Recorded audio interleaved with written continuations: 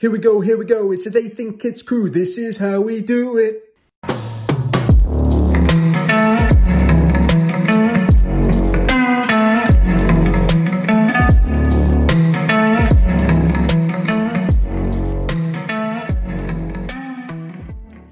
Welcome to episode 84 of They Think It's All Over, the Football Shirt Show. I'm Adrian Football Shirt Talia, and who's joining us this week?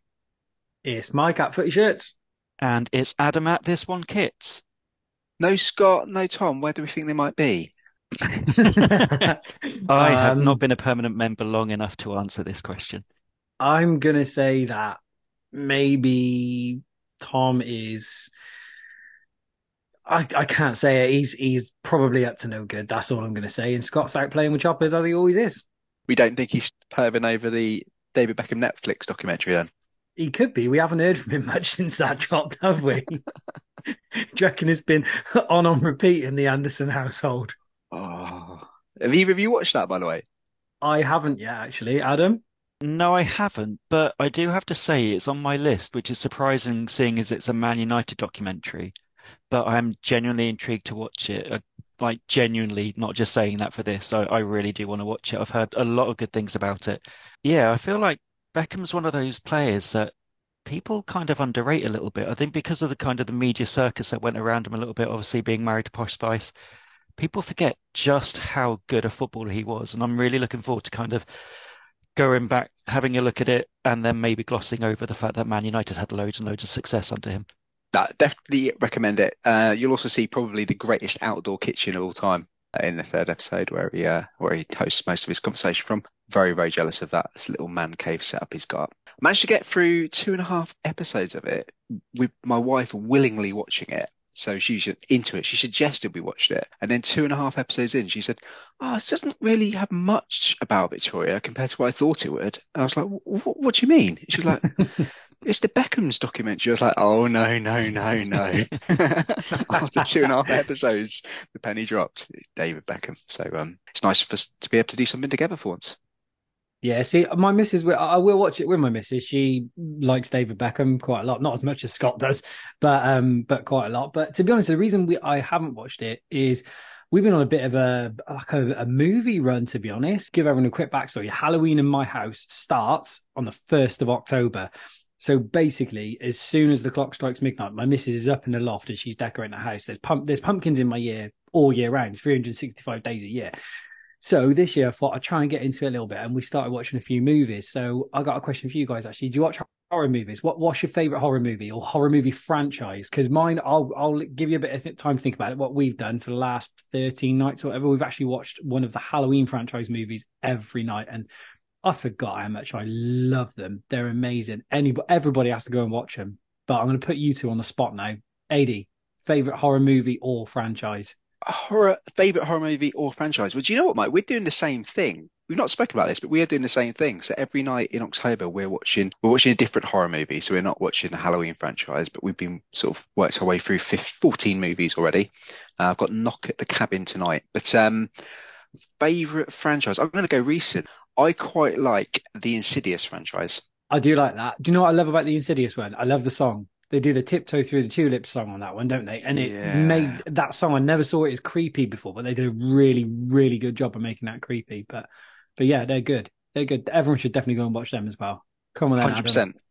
But they should not watch The Manor on Amazon. Do not watch that. And do not watch, I can't remember what it was the night before, Shark Stalking or The Shark Stalker or something like that. Absolutely fucking atrocious.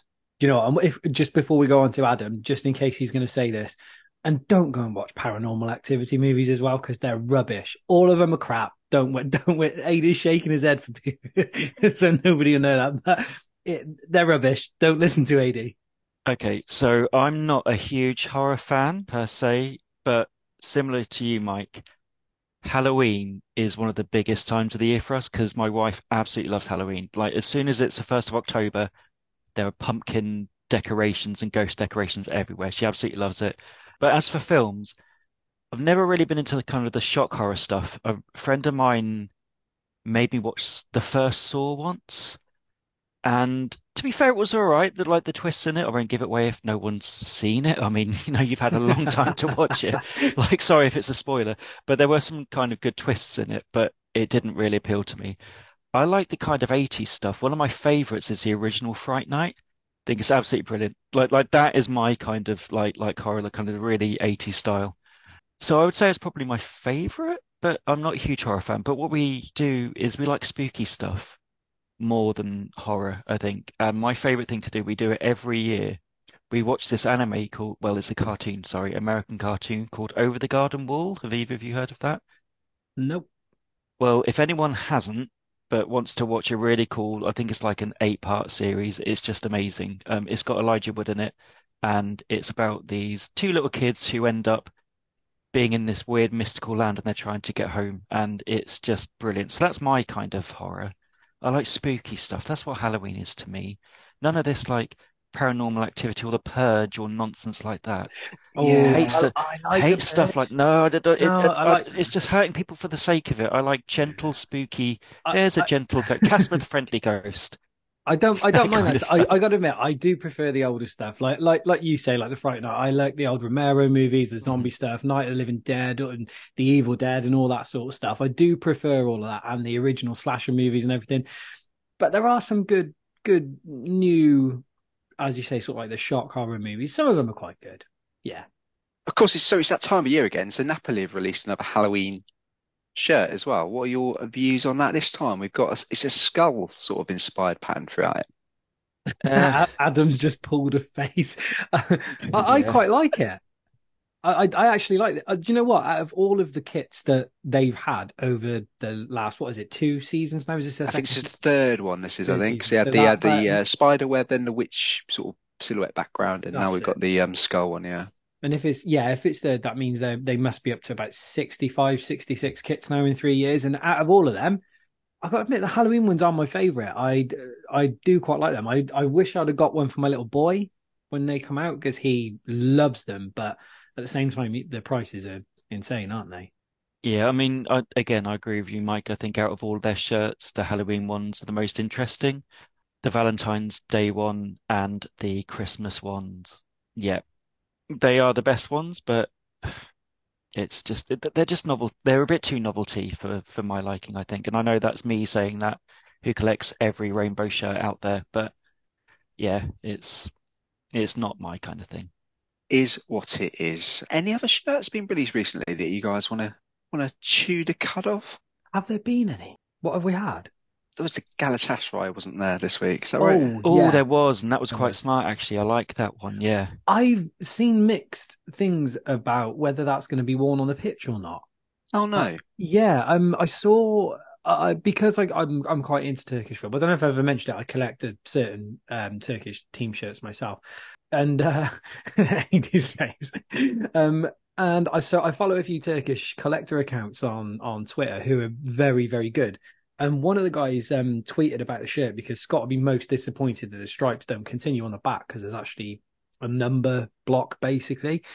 And it was obviously through Google Translate, but his complaint was something about if the players are not going to wear it, why is there a number block on the back, and why do the stripes not go all the way around? And so I don't know if that was just something lost in the translation through Google, and what he means is why do it on the stadium versions, maybe.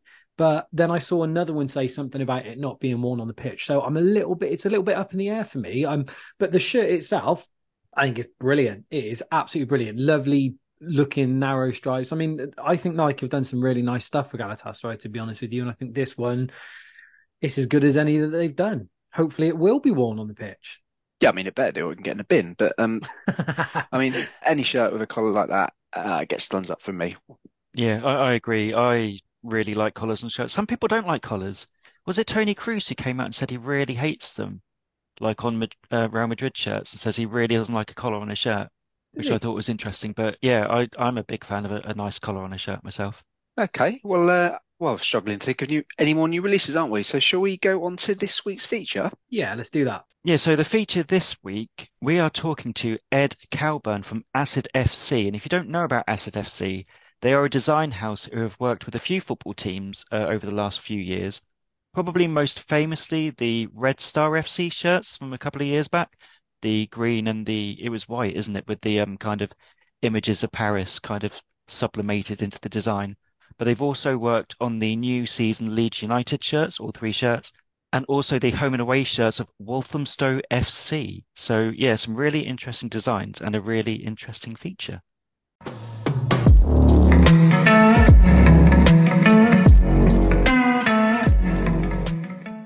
Well, today we are delighted to welcome Ed Cowburn. Ed is the head and creator of Acid FC and also the man behind some of the loudest and most celebrated football shirts over the last few years. So, Ed, welcome to the pod.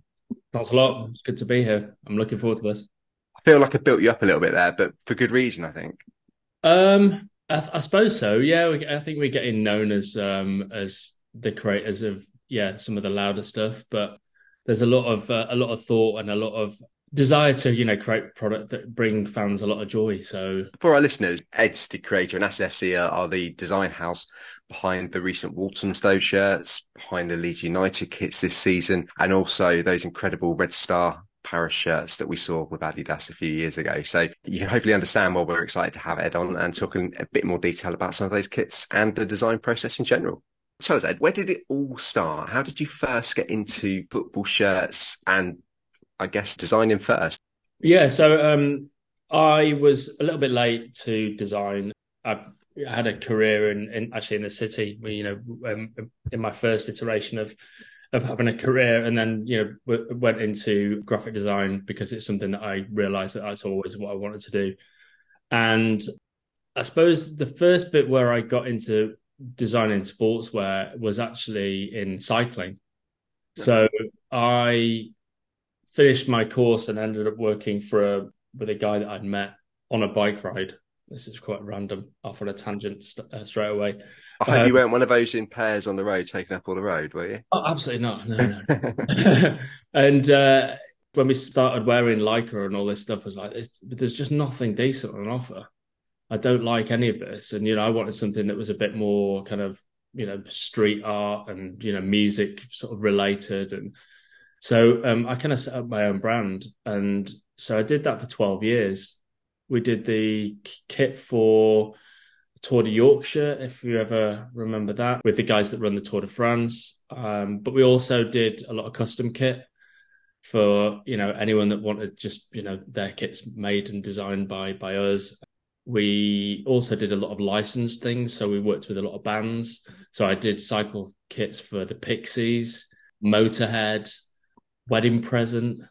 Yeah. So I kind of, whilst that was going on, football's my biggest love. And I always wanted to do something in football, but it's very hard to get into, as I'm sure you know, and, your listeners will know. It's the dream of a lot of people out there. So I couldn't get it out of my head that I wanted to do something in football. So I started an Instagram account and called it Acid FC. The name kind of came from the desire to really push as far as possible what might be possible in football, because it's always felt to me like that merchandising and, to some degree, kit design. I mean, kit design's always, had a bit of craziness about it, in places, but it was always to try and be pushing as much as possible and just to see what happened. It was just me getting design off my chest, I suppose. That's kind of where we end up with Red Star. Was out of the blue, following this, this little Instagram account. I got a phone call from David Bellion, who, if your listeners know, is ex-Man United and Sunderland and is the creative director of Red Star. Wow. So I remember I was in the car and, my phone goes. I was like, "Who? This isn't a British number. Who's this?" So I pulled the car over, safety first, and it's David Bellion, and I'm like, "Okay." And we chatted for about 45 minutes about culture, about politics, all sorts. Kind of got to the end of the conversation and just went, "What do you want?" And he was like, I wanted to talk to you, and maybe there's something that we could do together. Wow. I mean, did you think it was a friend winding you up? I mean, it's just surreal to be driving Yeah, but yeah, no, totally surreal. Yeah, absolutely, completely, random. But I don't know. Over my career, I kind of some of the stuff that's happened in cycling, and and the way this has gone, I'm not surprised anymore by how these things kind of happen. And I'm a big believer in if you really, really put your mind to things, then it can happen. He sort of said, "Oh, what would you fancy doing?" And I had to think, and obviously the first thing is like, well, I want to do the kit. You went big. I like that. Yeah, and he was like, oh well, it might be the right time. And I don't really know how it happened in many ways. You'd have to ask him about this, but they had a contract with Adidas that was just templates. They were pretty lucky because they had Vice as a sponsor, and I think that we could probably get on sponsors and how they can change and ruin or make a kit. And I always kind of thought that whatever they did with Vice on the front, it is a pretty cool thing to add. But he sort of said, "Oh, we've got a small window," because I think this was probably in about a February, and they had to deliver their ideas to Adidas about 2 months later, maybe less. Wow. Okay. Yeah, because we've spoken to a few designers about the process, and normally that's sort of like 12 months in advance. That would have been done the summer before. Yeah, absolutely. So I kind of, very quickly was like, this is my dream opportunity. This is me remembering, when I was a kid watching, Football Focus and colouring in kit templates that I'd photocopied from Shoot and things like this. And I was like, I'm not missing this opportunity. So, sort of basically took myself away for a couple of days from my day job and, really pushed it and came up with that idea that, no doubt, listeners will know about is, this kind of wallpaper idea. There's nothing like, coming up with a really good idea. And that's what really drives me. I'm, really big on the idea side of things. And you come up with an idea and you go, this is gold. I think they're going to really go for it. But then you have to take a moment and go, actually, this is going to be a shitload of work. Do I really want to pitch this? Because this is going to, if they love it, then I'm kind of screwed. I've screwed myself in terms of the time I have available. And I was like, I've got to do it. So for anyone that hasn't seen it, the concept is to design basically a kind of a traditional wallpaper pattern with scenes of the club's history in it. And I think there's 11 different scenes made up of players, fans, stadium, kits, logos, all that kind of stuff. And they loved it. And then told me I had 2 weeks to deliver it. So at that stage, were you really, really pleased or thinking, oh shit? Oh, but you're both. But I think, all projects and all, I want that feeling, there's nothing like it, that it's like, right, I've got to now, deliver, what was promised. Because of course, the initial, ideas is just a brief sketch, with. Yeah. So how much goes into that initial, would it be, how would I best describe it? Would it be like an idea board, a mood board, or do you actually physically like give some concept shirt? You kind of have to do a bit of both. So for this one, I'm obviously a very visual person. I'm not a big believer in a deck to have loads and loads of words in it. I think you need to have that clarity of vision that sort of says, this is what you're going to get. So it's a case of mood board, and if you can try and get that kind of initial concept on a shirt so that they can get an idea, because you kind of I've learned that you don't want surprises. You don't want suddenly to be changing direction and going, oh yeah, I've gone away and I've kind of thought about it, and here's now what I've got in my head, and it's completely different from what they'd already seen. So at this stage, it's by no means the finished shirt. It's very much a creation of concept of what it could look like. What they buy into. Yeah, so for the Red Star one, I went off and I found like a traditional wallpaper pattern, and I just recolored it basically in green and white, and then the kind of pink and sort of maroony colors, and just went, "This is what I've got, but your kit's going to have everything to do with the club's history in it, and here's a quick sketch of like one of those." And at this stage in the whole process, I didn't know what deal they had with Adidas to actually make this happen. I was just being told, yeah, let's do it. 2 weeks later, I think, having taken some time out of my day job, delivered the artwork. I think Adidas were quite surprised with what they received, but I think the beauty of this one was, I suppose, my background in making sportswear, cycle wear. It's the same kind of idea of, you need to give the Pantones, you need to have the tech pack, you need to make sure all the artwork's completely finalized and that there's nothing going to scare them. So effectively, it was ready to go. They just had to put it on their templates, and that was it. So I think it was the Condivo template, wasn't it, that they used on the shirts? I mean, how much of that do you see, or at what point do you realise what the template's being used? Are you just creating a pattern? Is it? Yes, but I suppose if we then sort of jump ahead to what happened with Leeds, following the Red Star stuff, obviously got to know some of the guys at Adidas, and mentioned that I was a Leeds fan, and that if ever there was an opportunity to do anything, let me know. Again, you went big, yeah. I'm a Leeds fan.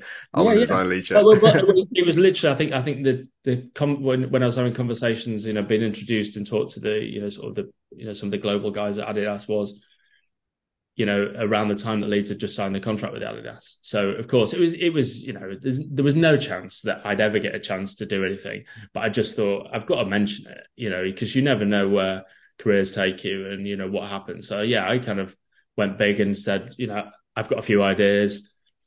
Happened to have a few ideas, or went off and did a few ideas, and sort of when this is the sort of thing I would think of, and then it all went quiet. And then about a year later, got a shout that said, we're coming up to the time of kit design. We'd like to get your thoughts. So this was October, November 21. This is for the Leeds current kits that were released July time, weren't they? I think. Yeah. So effectively, you're 18 months ahead of the game. At that point, Bielsa's still in charge. So that's how far back we're going.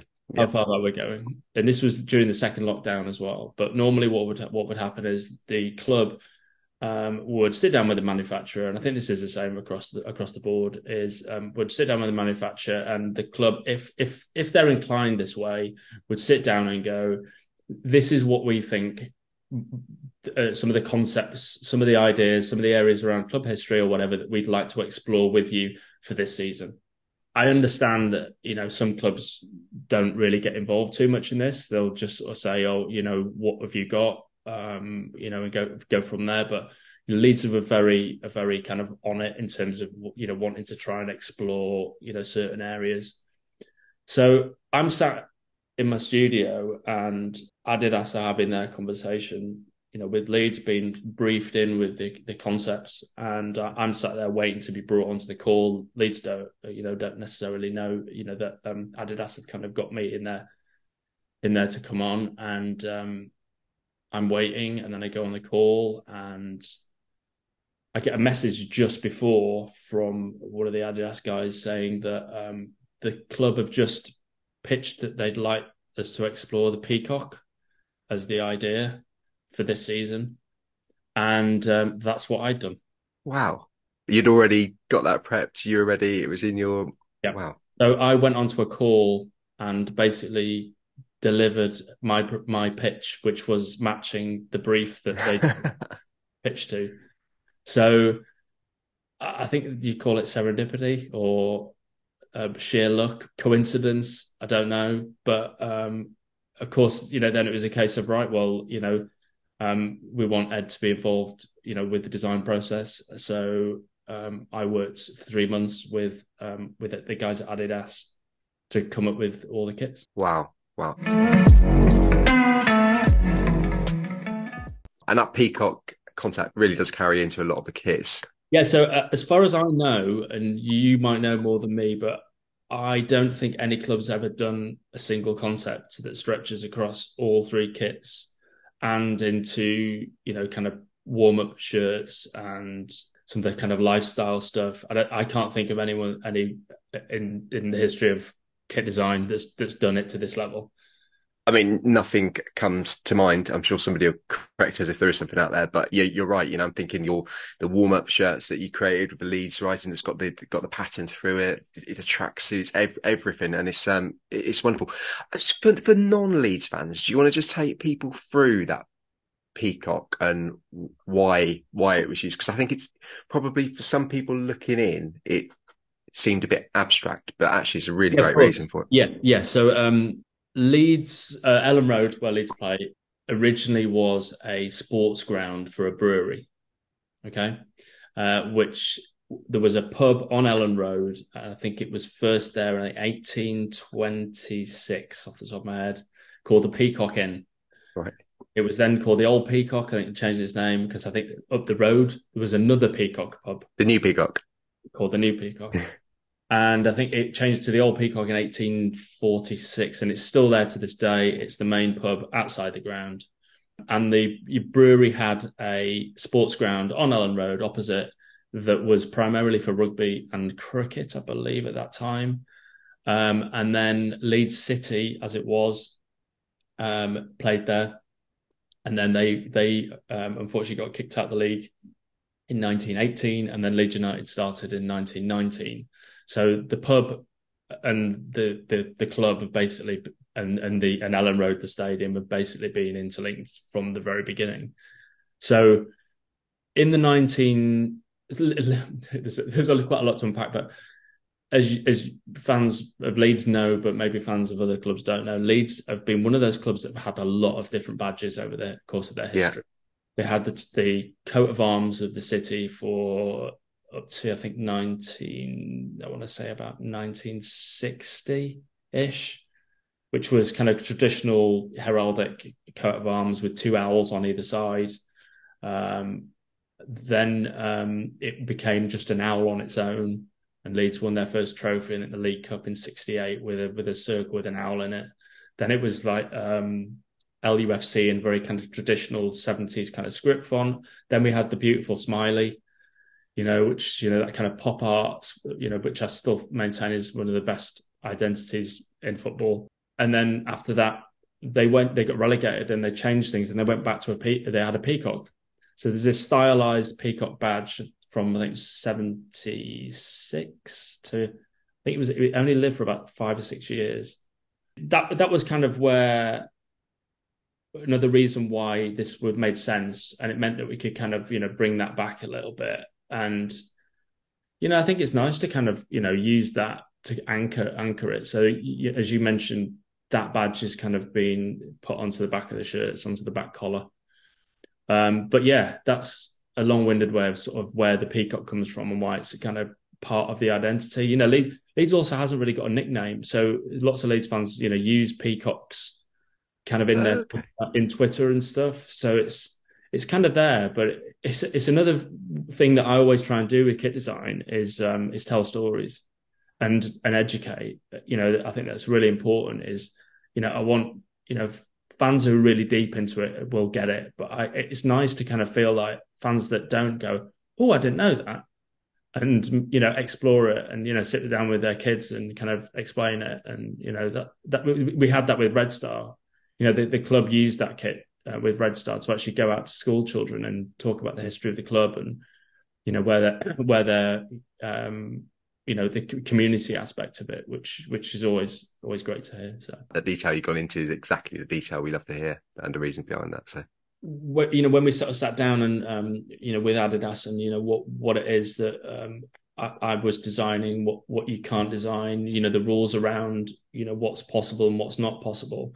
I think that that's was really an interesting process. So the big brands are always working about 18 months ahead, with their templates. So you saw, really obvious example of this was all the stuff that happened in the World Cup, all the kits that came out for then are the kits, the templates that have then been brought into the league, to league football, 6 months later. So, I'm sure you'll see more new tech, coming in for the Euros, and then it'll be those templates that are then used for next season's kits, which are already, there's already some, mock-ups, flying around online. So so I was given, these are the templates. This is what you're dealing with. And then it's into kind of production side of how they like to produce. So each manufacturer tends to produce in a slightly different way. So lots of brands will just do dye sublimation, right? For the listeners, do you want to explain it better than me? Yeah. So for anyone that's new to that, so dye sublimation is the process whereby digital designs will be printed onto special thermal paper, which then are put into a machine next to the fabric with heat applied to it, and then the ink from the paper seeps into the fabric, creating your coloured finished design. It's why when you look at football shirts, when you look on the inside, lots of football shirts are white, and the design is on the outside. So then they're cut out either by laser or traditional cutting and sewn together. And it's why you get the same pattern on the same shirt no matter what, because each one's been made individually. For Adidas, for this project, it wasn't that. It was we want to make rolls and rolls of fabric and then produce the product. So therefore, they wanted to. We had limitations on the number of colours that we're going to use. Obviously cost factors. That's not my side. I'm just told what it is that we're dealing with. So that straight away took what I'd presented, which was there was a lot more. It was a lot more fluid, a lot more dynamic. I had I remember some kind of gradients, but one day maybe they'll come out. Some sort of so I kind of focused on the peacock pattern, which ended up being the away shirt, so the navy blue one. Yeah. That was the one that I kind of focused on first, but was told no, we're going to stick to kind of 3 colours within that. So that was how that development worked. And the same with the third is like, let's keep to a minimum colours. So let's make the pattern as interesting as possible, because we haven't got the colours to do that job. So at that point, they're saying to you, we like the concept, we like the idea, we want you to deliver some kits, but you got to use this template, and you're only allowed to use a maximum of 3 colours. Off you go. I mean, work with that. Then there's another level. So the next level on top of that was at the time Premier League have a set of rules as what's acceptable. Obviously, you've got to think about colour clashes and all that kind of stuff. That's obvious. And then the other one on top of that was Adidas will always try and match the UEFA rules as well, which are more stringent. So the UEFA rules say that you're not allowed to put any image on a shirt that looks like something. The main example that I'm sure you guys know and your listeners will know is where the Inter Milan Globe kit from Champions League. Was that 2 years ago? Yeah, I want to say last season. Was it last season? So yeah, the map. That light blue minty kind of kit, they couldn't play in UEFA competition with it. They had a blank sort of a toned down, wasn't it? Really toned down. So it was all because it had to be white effectively, didn't it, or something? Yep. Yeah. Right. Because it obviously was a thing. So early ideas were effectively are kind of thrown out, and it's a case of. Do you have a list of rules, or do you that you're asked to make sure it meets, or do you design it and then hand it in to somebody who checks your homework and says, no, that's this is okay, this isn't? I mean, I'm just interested in how things slip through. Is it at design level you try and work to it, or is there somebody doing it's somebody's job. It's somebody's job at the obviously at UEFA, but then at Adidas and at the big brands or any brands, that would have to put it and they have to register it to the Premier League and to UEFA and just go, this is what we propose. Are you okay with it? That has to happen. I think it's why you can always find lower league clubs being more crazy because they don't have to match these rules. But it kind of makes me feel. I don't know for sure, but Nike would have known about this, right? They would know, but they've gone for it anyway because it's about designing the best thing that they can. Yeah. So good on them for that. I think we love a band kit, so yeah, exactly. the home kit was all about it being as classic as possible. So, I wanted, to have as much white as possible. To have all the trim. I didn't want any trim in any color. And obviously, the Adidas stripes have to be on there.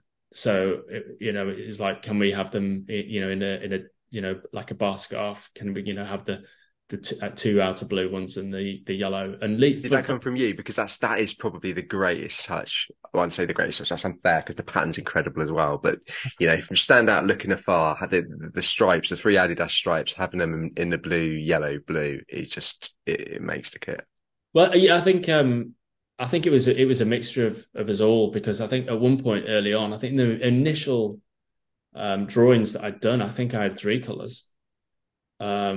Because again, they're saving that for Roma next week. I think the Roma first shirt comes out at 3. Exactly. It's funny how these things are, maybe they saw my initial anyway. But it's been done before, right? So the Sweden kit from a couple of years ago had the same kind of thing, and it's like, this is perfect. The right shade of yellow, the right shade of blue, that Leeds as fans, we haven't had that for about 6 or 7 years really. So they kind of, so if you imagine just an all white kit with that blue on it, that was it. And it's like, right, how do we bring the peacock in now and tell that story?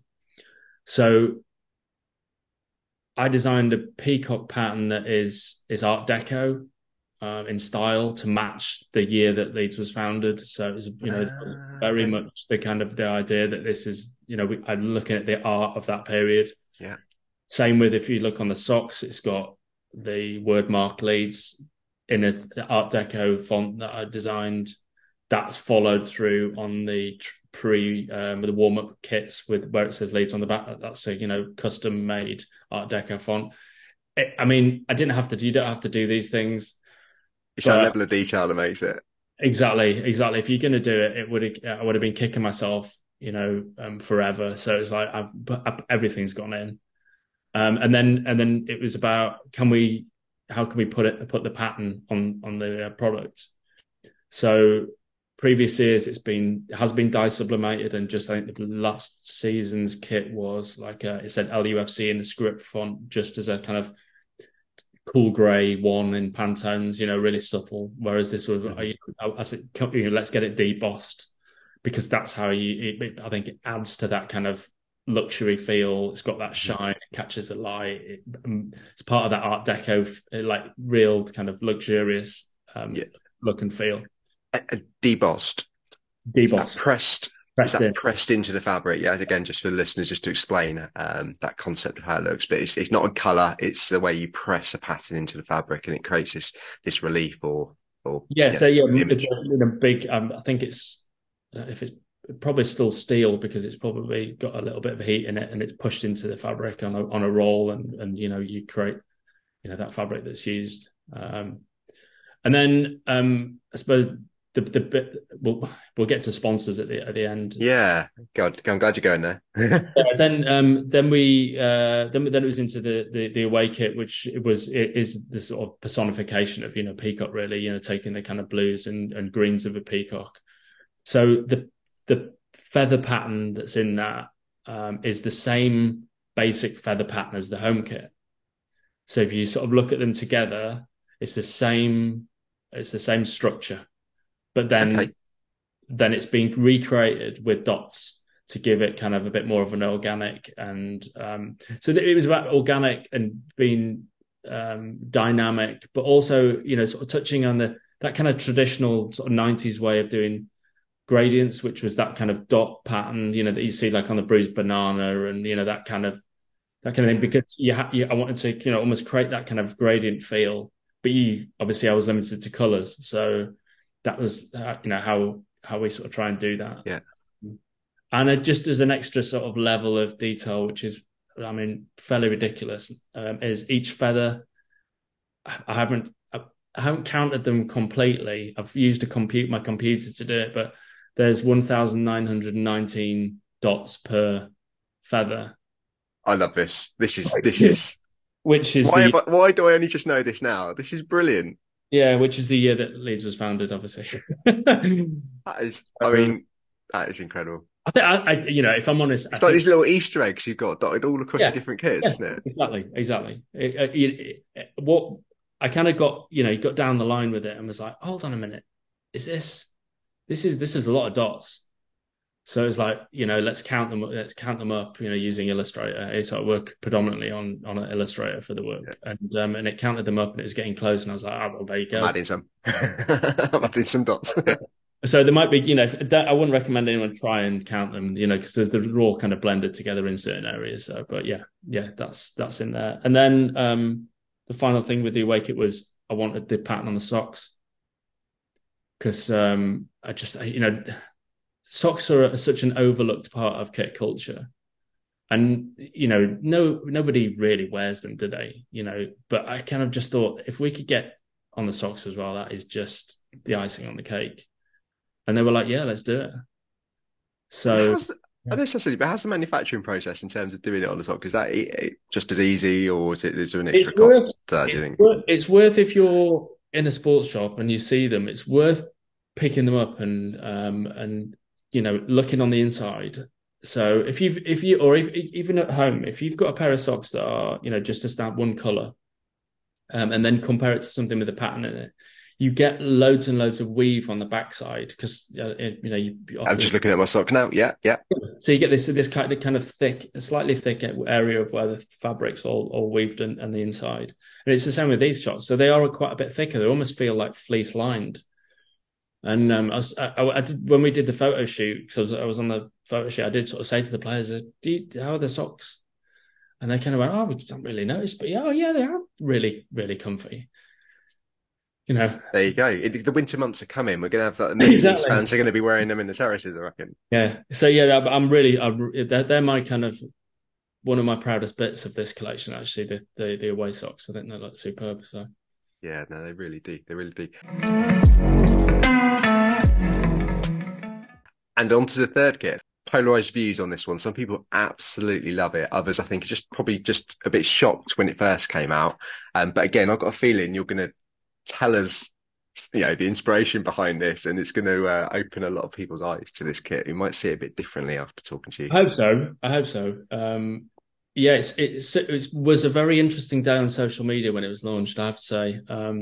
I'd always knew, having done the Red Star stuff and the reaction to that, and as a football fan myself, you're going to get, you're playing with people's lives, It's a huge responsibility what I think kit designers do.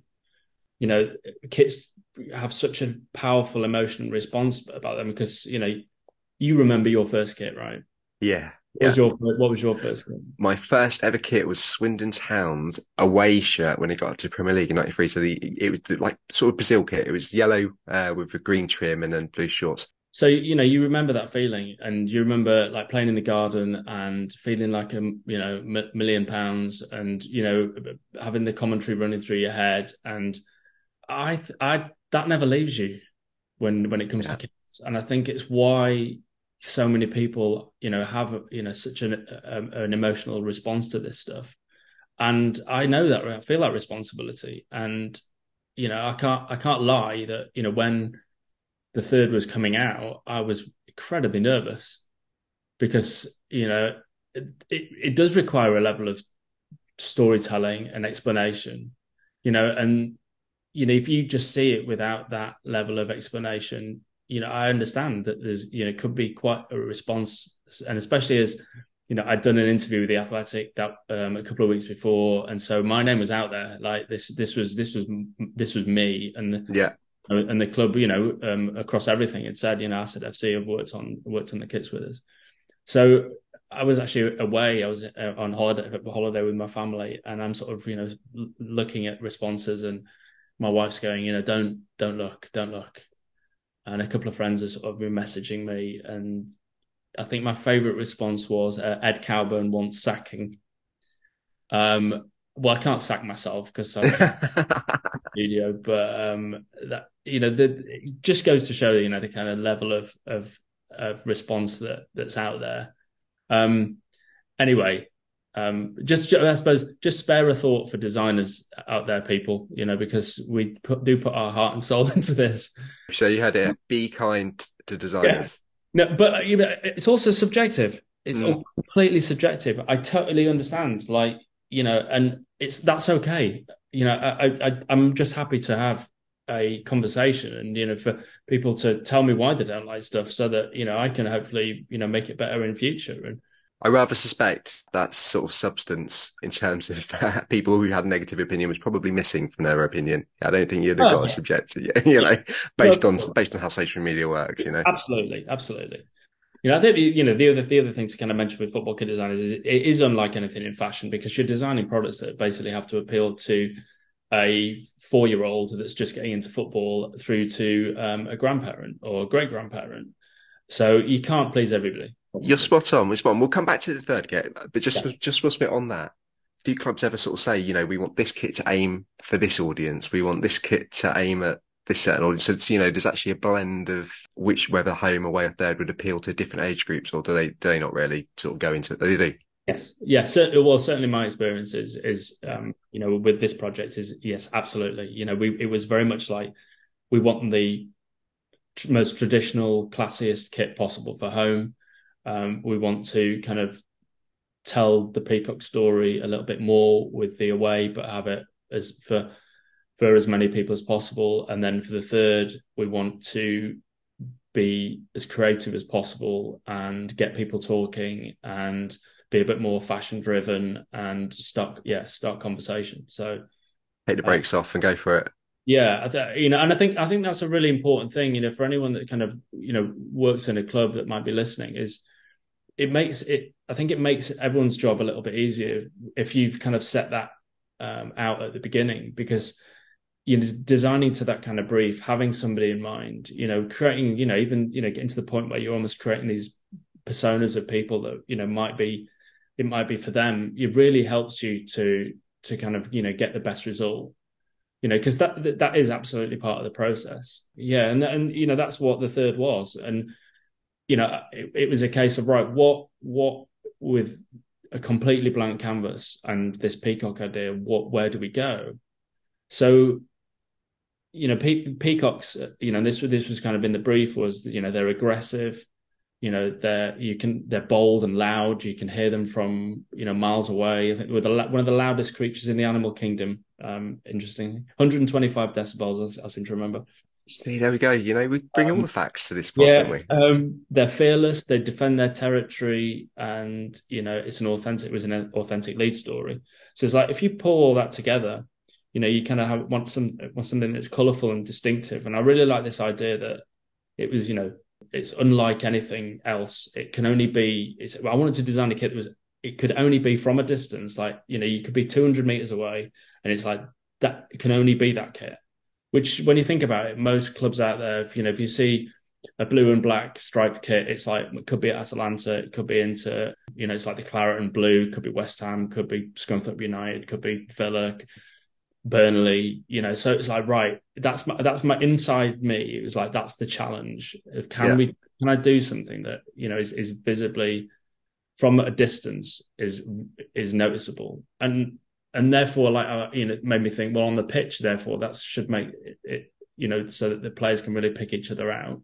And then it was like, so you'd almost taking this macro view and going right in and then going right, okay, and let's try and put as much into this as possible so that there's those Easter eggs are sort of there for people to find.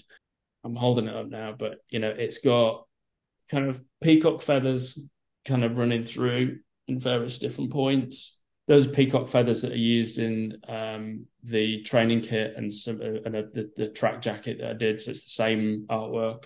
So the dots of the away kit, there's one of the patterns, peacock dots is in this. Yeah. There is the peacock logo is all kind of broken up. It's all cut apart. There's an old Leeds United font that was used in a program in the 1970s. Broken up, which was the period, sort of similar period to when the peacock badge was used. Yeah. There is kind of sort of a version of sort of feather pattern There is a peacock claw in there, I seem to remember. And then there's these sort of half-tone dots that I put across the whole lot, which was a bit of a reference to the kit from when we got promoted a couple of years ago, which was the black and pink kit. So then that was another reason why I wanted to bring. I was like, we did pink 2 years ago, and got promoted, and so the fans have got. Wasn't that the biggest selling Leeds kit of all time? Wasn't it, or something? Biggest selling third kit of all time, right? Yeah. But that's part of this is all kits have their place. If you succeed on the pitch, then you've taken it from a decent design, or even a poor design. But if you perform on a pitch, it's a kind of cult status kit forever. And I suppose that's the bit where with this is like, that's what I kind of need the players now to do their. You need the players to do the memories, yeah. You need the players to do the memories. Wearing this kit, and then the fans that are on the fence, or the fans that feel it's a Marmite kit and they really don't like it, they'll have a soft spot for it, and it will elevate it. So. I mean, the level of design, I'm not surprised given what you did with the first and the away kit, but the level of design and details that you've got into that pattern and explaining it there really does, it just elevates it, just knowing that, and knowing the thought, the time that's gone into creating it. And, the other thing to sort of remember for fans out there, maybe wanting to look at it is every single one of these shirts is unique because it was created on a 60 centimeter square tile. So it's a repeat pattern based on 60 centimeters. So, and then it's just rolls and rolls created, and then it's cut up randomly, just as whoever's making it in the factory, putting it together. So every one of these shirts is unique. And it's the purest form, I hope. And that's the idea. It's the purest form of peacocking there is, right? Love it. Love it. Circling back to you mentioned sponsors earlier, and obviously sponsors can have a huge impact on shirts. Even some of the best kits with an awful sponsor plastered across it can really sort of change the overall appearance of it. Are you working with a sponsor in mind? I mean, contracts are signed at different periods. So have you got sponsors in mind? Have you got an idea of who the sponsor could be? Do you work with no sponsor? Do you work with current sponsors? Come on, tell me how this works. And can you change colours? Do you have conversations about being able to change sponsor colours? So with this one, it was we didn't know what the sponsor was going to be because they had I think 1 year contract, and it depended on being in the Premier League or not being in the Premier League as to who would be that sponsor. I don't think I'm saying anything that I shouldn't be on this.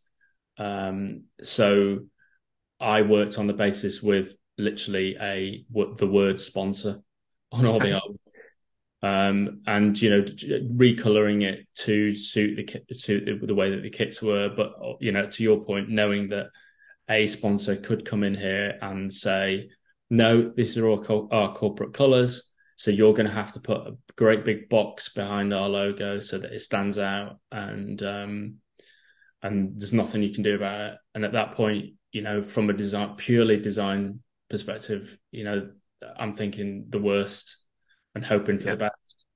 Yeah. So the sponsorship wasn't able to be done until the end of last season.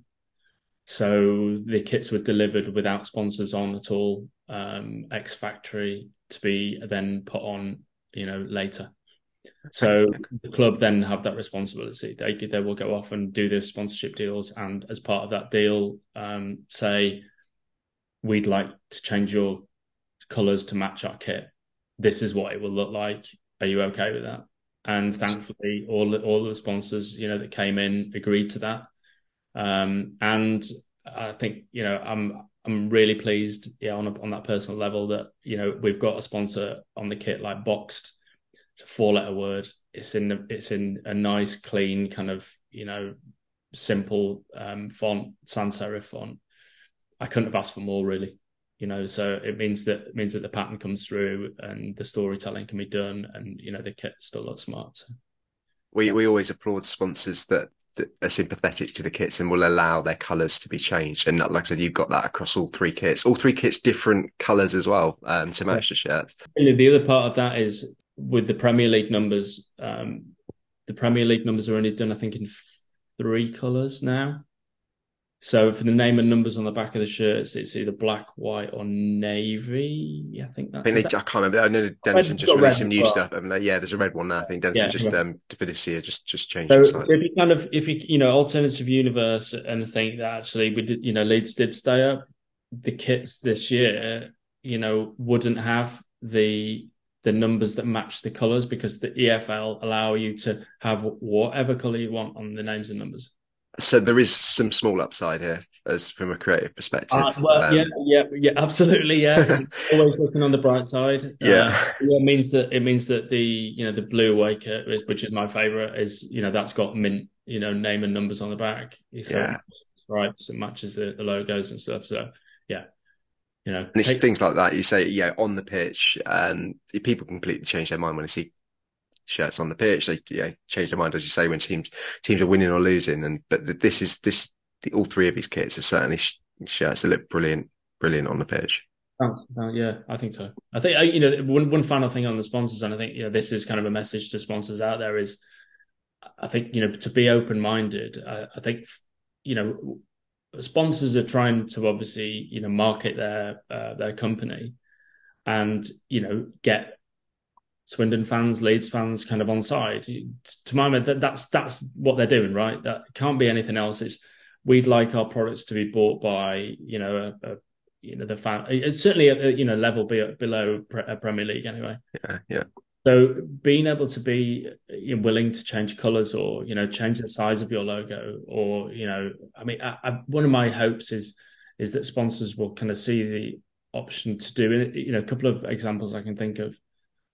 Is having the logo in an unusual position or small, like maybe under the manufacturer's badge, because you get so much more credit from the fans for like letting their kit breathe. So a couple of Inter Milan shirts did that, didn't they? When Pirelli was sponsors, I think it was because the owner literally didn't care where it went. But I think the Centenary shirt had a very small Pirelli under the badge, and then they had the. Think about the Ajax, the sort of 90s Ajax with Abner Mamro, going, 90 degrees going down the shirt, and you just think, and it was like often off to one side, under the badge. And I just think that makes me remember that brand more than, just having it put across the front. So yeah, hopefully there's some sponsors out there listening that, want that credit, because they'll get it. I'm no doubt. No, I think you're right. That'd be great, and great for designers as well to put that into the mix of what they can and can't work with when they're coming up with such fantastic shirts. Definitely.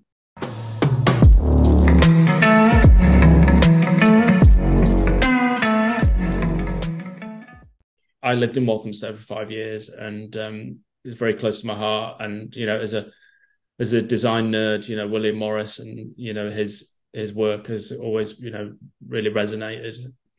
And the park that I used to go to with the kids, there's the small gallery there of his work, and I kind of always had this idea of, wouldn't it be great if we could put William Morris and football kits together? Yeah. But at that stage, it's like that's never going to happen. No one's going to do that. And then I got to know Mark at Wood Street Walls, who he does the murals, sort of corporate murals, and we got to chat, and it was like, I've got Morris Gallery. I've got them to agree to do something with Walthamstow. Do you want to help out? So I was like, yeah, no, definitely. I kind of put together the sort of the initial sort of ideas, and it started with just the home kit. It's like, we'll just do one of the wallpapers and just recolor it and just have it blue. And I said, no, if we're going to do this, we want to push it. So we want to have the proper pattern on the away kit. That's what's going to get this to really fly. Yeah. So and at that stage, there wasn't a manufacturer in mind. The club were kind of in between stuff, so it was a case of pitching this out, and obviously then got chatting to Theo at Admiral, and it just felt like the perfect blend of storytelling, that you've got this kind of classic British designer of William Morris and the patterns, working with one of the oldest replica kit manufacturer in the world, and then it was sort of passed over to Theo to work the magic and get the badges, and obviously then a lot of work had to be done on trying to vectorize the pattern and get all the colors correct.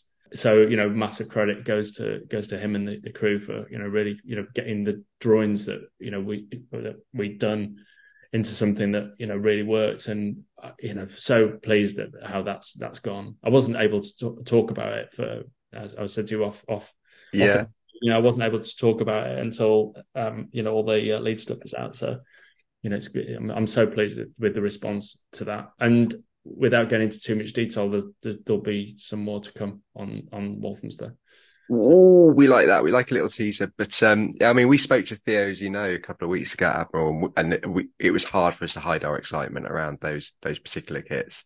I can't imagine how it must have felt, almost being the father, having to sit on your hands and not say anything. And I know it's very much a teamwork sort of process, but being as involved as you were and having to sit on it.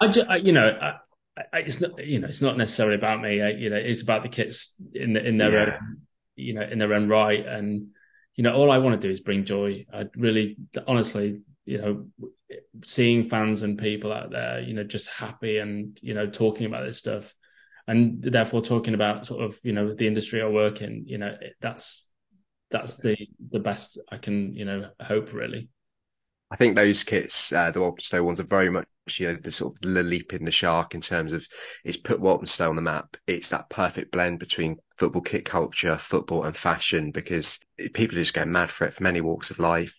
It's really sort of put us kit nerds on the map, I think. So thank you, Ed. I thank you. You're welcome. I was just thinking then, I wonder, opening Pandora's box, what this might lead to, and whether, this moment we might see some absolutely mad designs coming out because of this. And, will it lead to, the bringing back of extremely traditional kits?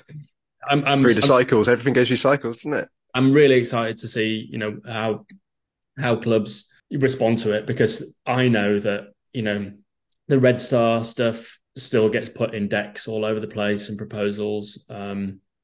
This Walthamstow one, I've no doubt, will end up in a lot of club decks that say, we want to go to be mentioned and be viral, and, have a member of Parliament wear the tracksuit in Parliament, which actually happened, by the way. No way, I missed this. Yeah, so the MP for Walthamstow, Stella Creasy, before it was all out, she had a tracksuit of the away kit, and she wore it to Parliament, and it was picked. It's in the Daily Star. It was picked up by them. I think I want to say probably the first and maybe the only time that a football kit related item of clothing will be worn in the House of Commons. We can go with that. I'm not going to argue with you. That's so cool. That is so cool. Random bit of marketing, that, isn't it? Yeah, it is. It is. I never thought House of Parliament would get cool, but it has. Yeah, we covered everything, Dave. We've done politics now as well. We've done it all. Listen, Ed, it's been an absolute pleasure talking to you and hearing about some of those creative designs, how you sort of come up with the ideas, how you got involved with it all. I think we're all very excited to see what's coming next. You teased Walthamstow, but anything else coming down the line for Acid FC?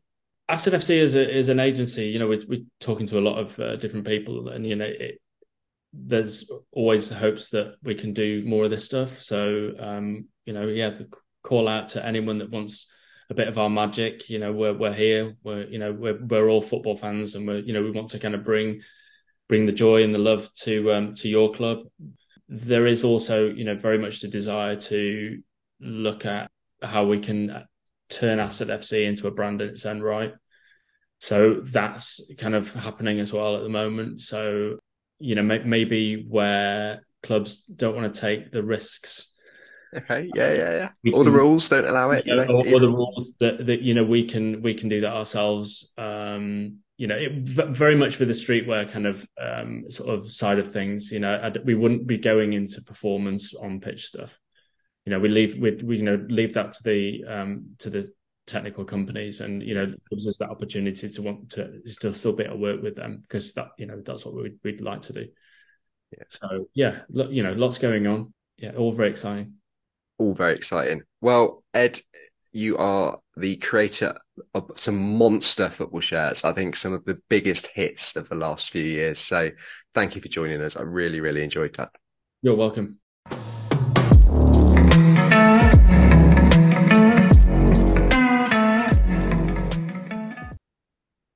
I thought that was really interesting. I think hopefully Tom will listen back to this episode because then he'll see whether or not Leeds shirts really were influenced by all the wild peacocks in Leeds. But no, there's just it's good to hear some of the stuff that you wouldn't see, especially as a neutral, not a Leeds fan, that went into the Leeds shirts in particular with, all that detail in the peacock feathers and everything. And yeah, there's some good shirts as well. Really good. That belly on stuff with Red Star is mad as well. Just to get a phone call from someone like that. But hey, he went big and it paid off. I actually really like that third shirt. I said it at the time when it came out. I think it's bold, it's exciting, and it reminds me of cream soda. And I love cream soda. So if anything reminds me of it, then it's a winner.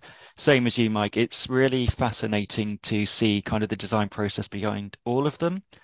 And all of them stand out on their own, but also as a cohesive collection for Leeds. And I think they're brilliant, actually. I think they're three of the best kits this season. Even the home shirt looks plain on first viewing, but then you see the pattern kind of inside the shirt. And then obviously we all like the stripes being different colors with the blue, yellow, blue. I think they're really striking and a really interesting feature as well. I was literally about to call you a liar for liking that kit until you said the cream soda thing, and I actually remember you saying that now as well. Yeah, I did. I do like it. Yeah, I've been on board with that shirt from the moment it came out. So yeah, I'm not a liar, Mike. How dare you? What is really cool is the way those Leeds kits all tie in together, the way the clubs embrace the imagery and the designs for the whole of their leisure range, the whole of their warm-up range, and even the whole of their social media presence and everything's all using those fonts and things like that. So I think that's really, really cool. And actually, when you think about it, right, the guys designed those Red Star kits and this year's Walthamstow kits. I mean, those probably are like two of the best sets of kits in the last 5 years, don't you reckon? The Red Star ones, I've never disliked them, but they've never been sort of like my cup of tea when with a shirt and what I go for in a shirt. But it's one of the few that had a lot of hype around it that I could actually see sort of like the love for, if you know what I mean. Because let's face it, some shirts come out and people go absolutely nuts for them, and then you're scratching, you think, God, it looks like shit. Why does everybody love that so much? But with those, you can absolutely see why. It's You see how much they go for as well. No, I haven't actually. You're lucky to pick one up for like 120 quid, aren't you? Something like that, isn't it, Adam? Yeah, that they are still incredibly popular. When they first came out, I quite liked them, but I didn't really get the hype behind them. But I think sometimes once you kind of understand the history of it and then the design process, it can boost a little bit. Because I actually had the same with the Walthamstow shirts. When they came out, I was like, well, it's another lower league, non-league club making a fancy shirt, and I didn't actually really look at it that closely. It wasn't until I kind of found out about kind of the William Morris gallery, like the thought process behind it and the actual pattern, and then look back on it, and I was like, it's not just another garish, for want of a better term, publicity stunt. They're genuinely nice shirts, and they're a really lovely design. And I think sometimes knowing the history behind it, that almost makes the shirt better, if that makes any sense. Definitely, definitely, definitely. And if you like the Walthamstow stuff, there might be more on the way. He gave us a little hint of as well. So there we go. Mike, that was another fun feature. What else have we got coming up over the next few weeks? Oh, I've got loads, haven't we? So we've still got the Ghana Black Stars special ready to go. We have got a Wrexham special ready to go. And we've got a couple of good little things in the pipeline for recording, including one that would have already been done by the time this pod goes out, I believe, which is another former pro footballer, of course. I pulled out my Merlin 1999 sticker album earlier today, and that guest was in it. Any more clues, or are we not allowed to say yet? We'll drop some teasers throughout the week, shall we? Perhaps, but no, I mean, I'm excited for that one. I always enjoyed the ones when we talk to ex-pros who have a love for kits.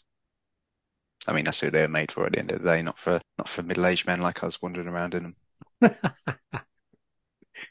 It's true. It's depressing, but it's true. Who cares? Hey, but I'll tell you what, the lads, did anybody notice that on the day of this recording, we hit 18,000 followers on X? We've got to start calling it X now, haven't we, really? Not Twitter. No. Sounds wrong, though, doesn't it? I can't do it. Anyway, Twitter. Yeah, we hit 18,000 followers on Twitter. How the fuck did that happen? That is genuinely nuts when you think we just put out stuff we think that's fun and stuff that we like. anybody listening should go and follow it if they don't, which would be weird that you don't follow us on Twitter, but you listen to this nonsense. but it's yeah, I think it's actually well deserved. Forgery, theft, and copying is how we do it. But there we go. But we did put a very exciting, we're not going to say tweet out anymore, very exciting post out, Mike. Shirts that go hard.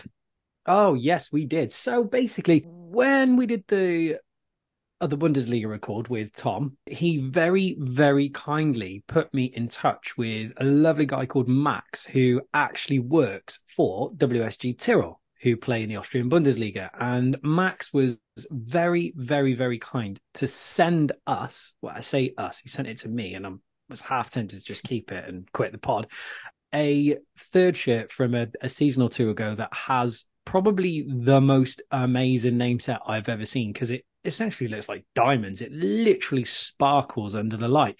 It shimmers. It's amazing. And it's a match issue shirt from the club captain, Valentino Muller, as well. And he just sent us that to give away to one of our followers or listeners, which I think is absolutely incredible, to be honest with you. Unbelievable. You enter in, Adam. I'm not allowed to, which is a shame. Can I go back to not you being can enter, a permanent member? You just can't win. I just can't win. Can I go back to not being a permanent member? Because it's a really cool shirt, and the headline is the glittery name and number set. It's awesome. As someone who does collect a lot of rainbow shirts, I'm a big fan of bright colours, and this ticks a lot of boxes. But also the shirt itself, like, it's quite plain, but it's a lovely colour. You know what it is? It's a really nice colour. There's a few really, really nice touches on it. Obviously, with it being a match issue shirt, it's got the official league patches on. But I've got to try and find out the backstory of one of the patches, because there's a really nice, very small heart-shaped patch on the opposite sleeve to the league patch. And it must be there for a reason. It doesn't look like a sponsor patch. It looks like it's there for a purpose. So I am going to go back to Max and try and find out exactly what that was for. But, it is. It's a lovely shirt. It's a Puma. It's sort of like, it's a teamwear template that's been all printed up and specced up for match. But it looks really, really nice. It's got some nice, I would say, chevron patterning within the front of the shirt as well. Just, it looks really, really good. And the crazy thing is, it's probably the rarest shirt we'll ever give away. And I did have a little look, and they were selling them on the WSG Tyrol website for €120 plus postage. So you'd get stung with fees on that one, I believe, when that came in. Quite possibly anyway. So it's going to be a great one to give away. But that's not the only exciting news we've got either, guys. I got something else for you as well. I'm not going to say who it is yet, but the pod officially has a new sponsor. Ooh. Yeah. Ooh. So we're not going to say who it is. We're not going to say that, because we've got a couple of little things that we're going to do to launch it all. So basically, keep your eyes peeled on the socials for this week, because we're going to be telling everybody who that is. And we're going to be doing yet another giveaway with our new sponsor. So we're literally just giving shit away to everybody at this rate. We are, aren't we? Good. Well, it's not our stuff we're giving away, let's be honest. But no, we're not giving anything. Yeah, I was going to say, like, that would be a bit mean if you invited me to be a permanent member and then you're like, right, cool, Adam, you got anything that we can give away on the pod? Like that, you do have a few shirts that I'd quite like, so I think we should give some of those away. But no one can fit into my shirts because I'm a small man. I can. You can. Adam, I think you might be onto something though. Maybe Tom's not actually off in a romantic weekend by a lakeside cabin with a burning log fire, and he's actually quit the pod so that he can enter these two giveaways. I mean, he is desperate for that shirt, isn't he? He really is. Yeah, he's also desperate for other stuff, so I do think he is actually with a girl. It's just a desperate man. Poor Tom. Well, he should be here to defend himself. Do you know what? This is why I don't take a fucking week off, because I've been dealing with this shit. Oh, that was a lot of fun. That feature was a lot of fun. And I'll tell you what, that shirt we're giving away this week is just unbelievable. Absolutely unbelievable. So everybody, obviously, hopefully you do follow us on the socials already. But if you don't, Twitter, X, whatever we want to call it, Instagram, we are at They Think Kits. Give us a follow. All the details will be coming up there. But please, as well, please do share the news, spread the pod. I'm just trying to think of something witty to say, but I've got nothing to follow up with. Well, I guess They Think It's all over. I guess it is now.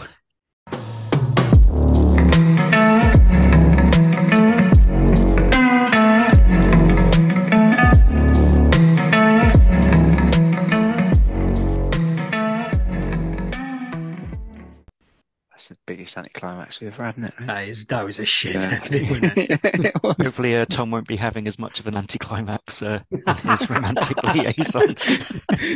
It definitely would have finished earlier. Oh.